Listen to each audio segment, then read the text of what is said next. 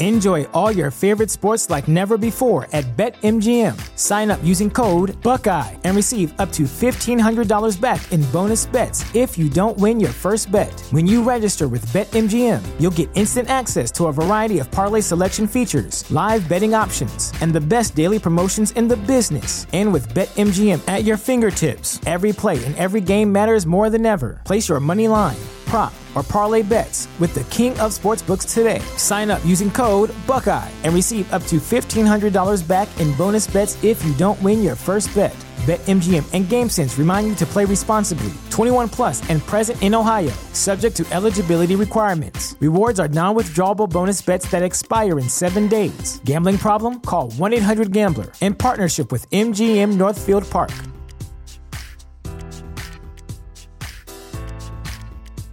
Say goodbye to your credit card rewards. Greedy corporate mega stores, led by Walmart and Target, are pushing for a law in Congress to take away your hard-earned cash back and travel points to line their pockets. The Durbin-Marshall credit card bill would enact harmful credit card routing mandates that would end credit card rewards as we know it. If you love your credit card rewards, tell your lawmakers, hands off my rewards. Tell them to oppose the Durbin-Marshall credit card bill.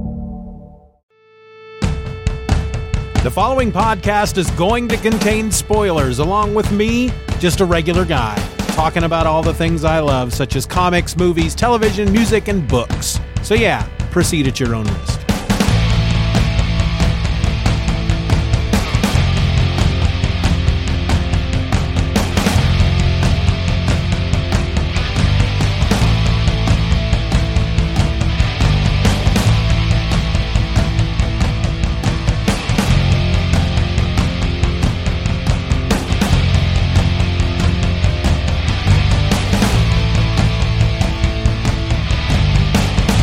Welcome to another episode of Just Another Fanboy. My name is Steven and I'm your host, and I have a question for you. Y'all watching Stumptown? Because I've been watching some Stumptown. Now, if you're not aware of what Stumptown is, that's okay. There's only 3 episodes out. 4th episode lands tonight. It's okay if you don't know what it is. It's all right. There's no judgment here on this side of the microphone. Stumptown is a TV show based on a comic book by Greg Rucka. Like I said, there's only 3 episodes out right now. 4th episode hits today. It stars Cobie Smulders. You may know her better as, well, she's Maria Hill in the Avengers movies, S.H.I.E.L.D. agent. She's also Robin Scherbatsky from How I Met Your Mother. She plays Dex Perios, who is a veteran who is trying to become a private investigator. When the show starts out, she's not a private investigator. I'm trying to remember how the comic went. It wasn't that long ago that I read the comic. When they announced that they were making the show, I was at once interested because I like Cobie Smulders. I love the character of Robin Scherbatsky, and I've liked her in pretty much anything I've seen her in since, which really, hasn't been all that much. But anyway, the same week that they announced that the show was coming out, the first trade became available on Comixology Unlimited for free, through the Unlimited subscription service. Or I got it through Hoopla. I can't remember. But I read it and I enjoyed it. And I believe she was already a private detective. She may not have been. But the way the book begins, the way the comic begins is pretty much the same way the show begins. Okay, so she is this, she's a veteran. She suffers from PTSD. She drinks a lot. And she gambles a lot. So the show and the book takes place in Portland, which apparently is where the name Stumptown comes from. I don't know. This is the first time I'd ever heard Portland referred to as Stumptown. I'm not from Portland. I don't know that I've ever been to Portland. I have seen it on TV, but that's about as close as I've come. I remember Jerry Seinfeld going to Portland in Comedians in Cars Getting Coffee. And I watched an entire episode of Portlandia once. That's really all my experience. That's where my experience in Portland dies out. But in the book, she's been gambling at this casino. She owes the casino a lot of money. The proprietor of the casino tells her that she will wipe the slate clean write off all her debts if she goes out and finds her granddaughter who has run away. Her granddaughter is a teenager, late teens. We're talking like 17, 18. And so Dex agrees to go find her. Well, this is how the book opens too.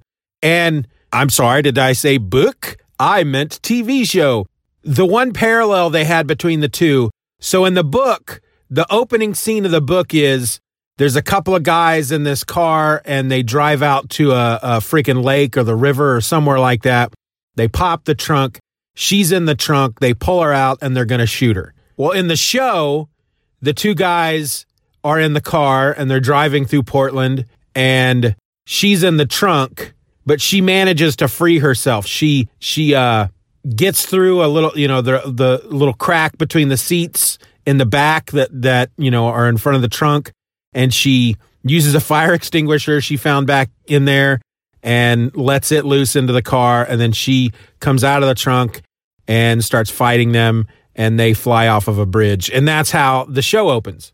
But in the show, they go in both the show and the book, they're like 2 days earlier or something like that. And so she's in the casino. She's lost all her money. She owes a big debt. The casino owner knows her. There's more of a backstory there. I don't know if they ever get into it in the book because, like I said, I only read the first trade and it's been a long time. But there's a bit of they have a history together. You find out that she was in love with this woman's son, whose name is Benny. It wasn't going to happen. So she left and she joined the Army or the Marines or something. And then he followed her. And then they went to Afghanistan and he died there. So, of course, his family blames her. Now, this is after, apparently, because the girl that she goes to find is his daughter. So they wanted to be together. He ends up marrying somebody else. They haven't really gotten into that yet. And I don't know if they will, but something about their past, they were high school sweethearts or something like that. But he ends up marrying someone else.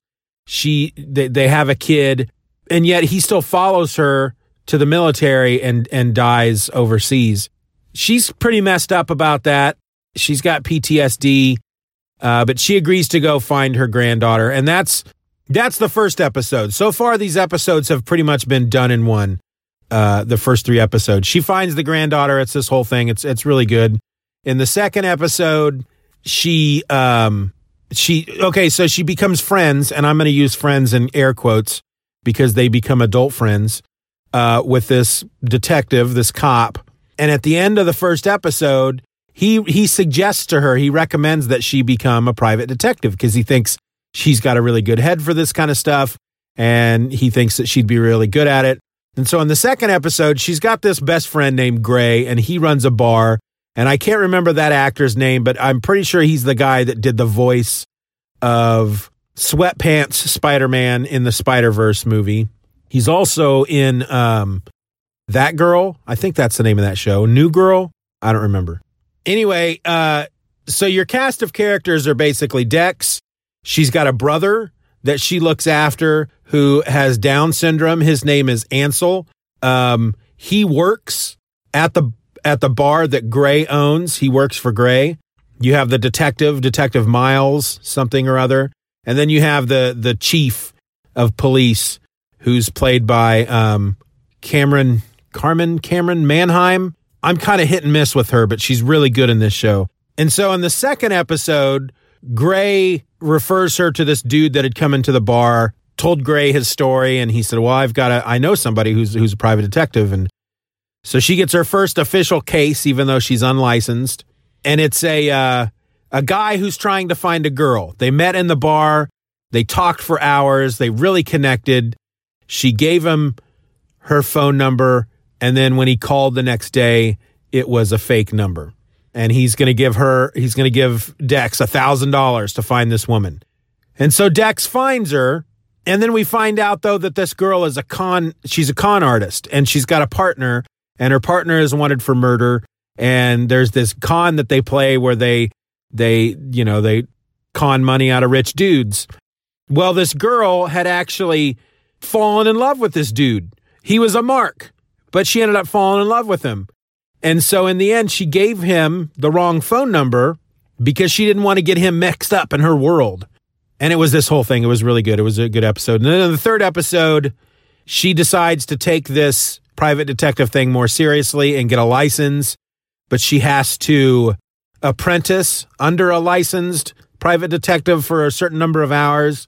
And she goes to the biggest name in Portland, and they work on this case with a woman who is trying to divorce a famously rich man in Portland, and he's trying to take her kid from her. All she wants, she doesn't want any of his money. She just wants her kid. And she claims that he beats her and cheats on her. And so together, these Dex and this other guy find dirt on her husband. And then she finds out after this happens that this private investigator who's famous and rich, he sells the evidence to the dude so that they can't use it in court. And it ends kind of weird. So it's a big loss for Dex. She is cheated out of this money by this private investigator, by this guy whose name I can't remember. And they cheated their client. And at the end of the episode, she goes to meet their client, and she says, he screwed us. He took the evidence and he sold it to your husband, but I'm not going to let him get away with this. I'm not going to let him win. We're going to win this one. And then the episode's over. So I'm assuming then tonight we're going to see a continuation of that. But it's a really fun show. There is, she drives this old, I think it's an old Mustang 2, and it's got a tape in the tape deck. It's a mixtape that is stuck in there. And sometimes she'll hit a like a pothole or a speed bump, and I'll click the tape on, and just some great song from the 70s or 80s will play. And so far, I've enjoyed every song that has come up on the soundtrack that has come out of this tape deck. But then in episode 3, one of the songs from the mixtape was I Was Made for Loving You by Kiss. And it really doesn't take much to endear me to a show. All you got to do is play some Kiss, and I'm there. And I was already liking the show, and then they incorporated that. So I gave it my thumbs up. There's also this whole backstory with Gray, because you find out in the second episode that he's an ex-con, and the two of them actually met because he hit on her in a bar, and then he took her home. They slept together. She tried to sneak out the next morning, and he continues throughout the next day to kind of try to pursue a relationship with her, and that's not what she wants. She's not looking for a relationship with anyone, but then they end up becoming best friends instead. But in the second episode, a guy comes to see him from his past, and he's the dude, if you watch Walking Dead, he's the guy from the Walking Dead who plays Dwight, the guy with the big burn scars on the side of his face. He comes to visit Gray because at some point in their past, they helped this big crime boss or somebody who's big, who has a lot of influence, who's in prison for the rest of his life, but can still influence stuff outside of prison. He can still run things from prison. And something about some big score that involved him and $500,000, and each of the two got $250,000. They split it in half. And I don't know if they were supposed to hold it for this dude. I think it sounded like they were supposed to hold it for this guy, but that he goes to prison, and Gray used his half to start up his bar, and then the other guy just spent his half. Well, people come looking for him, and his friend is killed. He comes to warn Gray, and he's like, "Hey, I hear he's sending people. He wants to talk to us." And Gray's like, "Well, you still have your money, right?" And he goes, "No, I spent it." And he goes, "What about you?" And he goes, "Well, how do you think I got this bar?" And so the other dude's like, "Well, look, I don't know about you, but I'm going to run. And so I'll see you later." And then he's dead by the end of the episode. When the cops are investigating this, they find a voicemail on the guy's phone. The last voicemail on his phone is from Gray checking in on him the next morning. And so they come to talk to him about it. He goes to see this crime boss's people, and he's like, "Look, I know he wants his money. I'll get him his money. He's not going anywhere. He's in prison. I got a successful bar. I can get him his money." And the guy's like, "Well, now it's $500,000. He goes, "What are you talking about? My half was only $250,000. I said, "Yeah, but your buddy didn't have his half, so now it's all on you. So let's hope your bar continues to be successful." So now he has to keep making these payments to these bad guys. And he's not telling Dex about it. You know, that's a big thing with a lot of these shows is somebody, one of them's always got a secret. And if they would just tell the other person, then they would probably be able to fix that secret and everything would be okay. But that's how I don't know if I want to call that lazy writing. I get it. I get the idea behind it. It's how you create the tension and it's how you create the conflict. But at the same time, there comes a point, like for right now, okay, at this point in the show, it makes sense to me why he's not telling her what's going on. But if they do like they always do in Supernatural, there's going to come a point where as the viewer, I'm just going to be like, why don't you just tell her? She can help you. She's your best friend. Just tell her what's going on. Just tell her what's wrong. So there always comes a point where they stretch it out too far, where it becomes plausible at first that the one character won't tell the other character the secret that they're hiding from them. But you can only push it so far before your audience is starting to look at it and think, why don't they, if these people just talk to each other, all this stuff would be solved. And of course, for the show, they don't want that to happen. They want it to stretch on.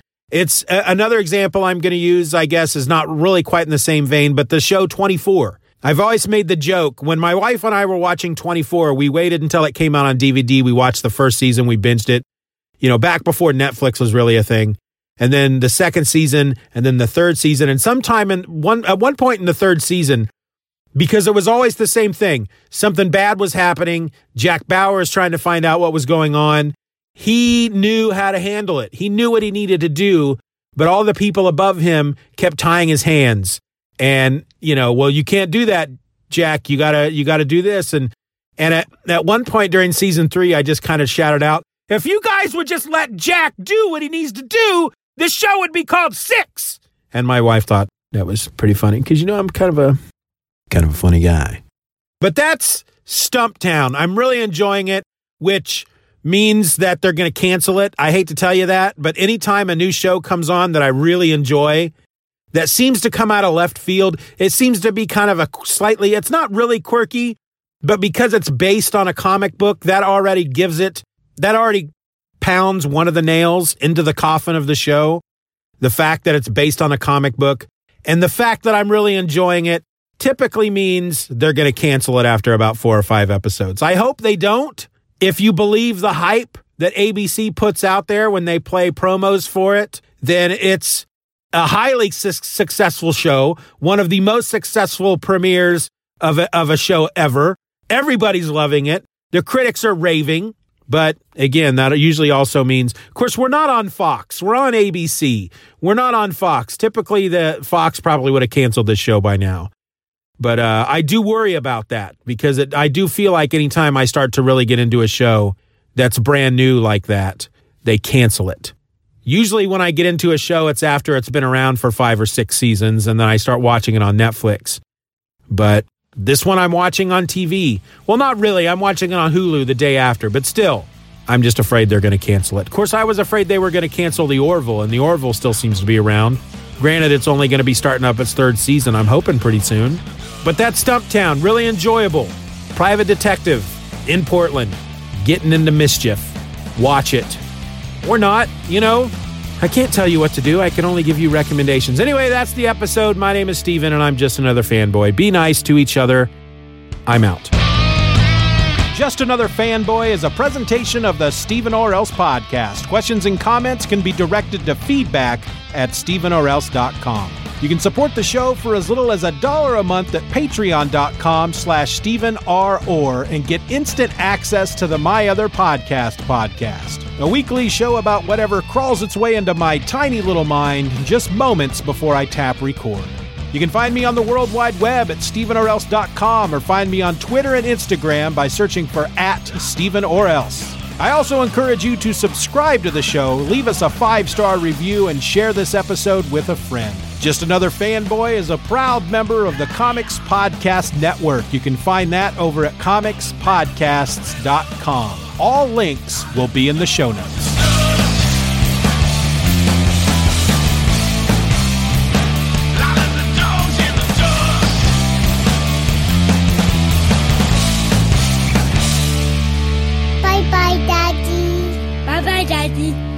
job.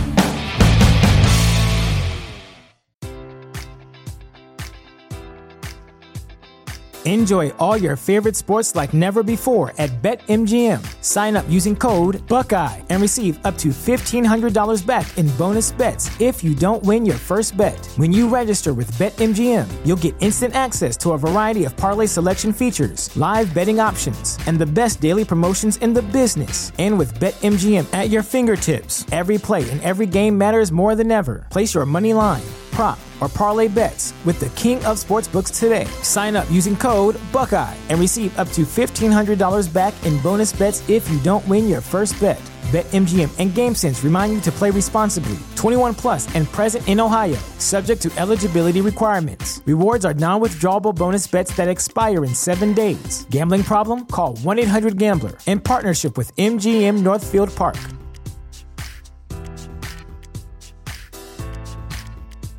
Say goodbye to your credit card rewards. Greedy corporate mega stores, led by Walmart and Target, are pushing for a law in Congress to take away your hard-earned cash back and travel points to line their pockets. The Durbin-Marshall credit card bill would enact harmful credit card routing mandates that would end credit card rewards as we know it. If you love your credit card rewards, tell your lawmakers, hands off my rewards. Tell them to oppose the Durbin-Marshall credit card bill.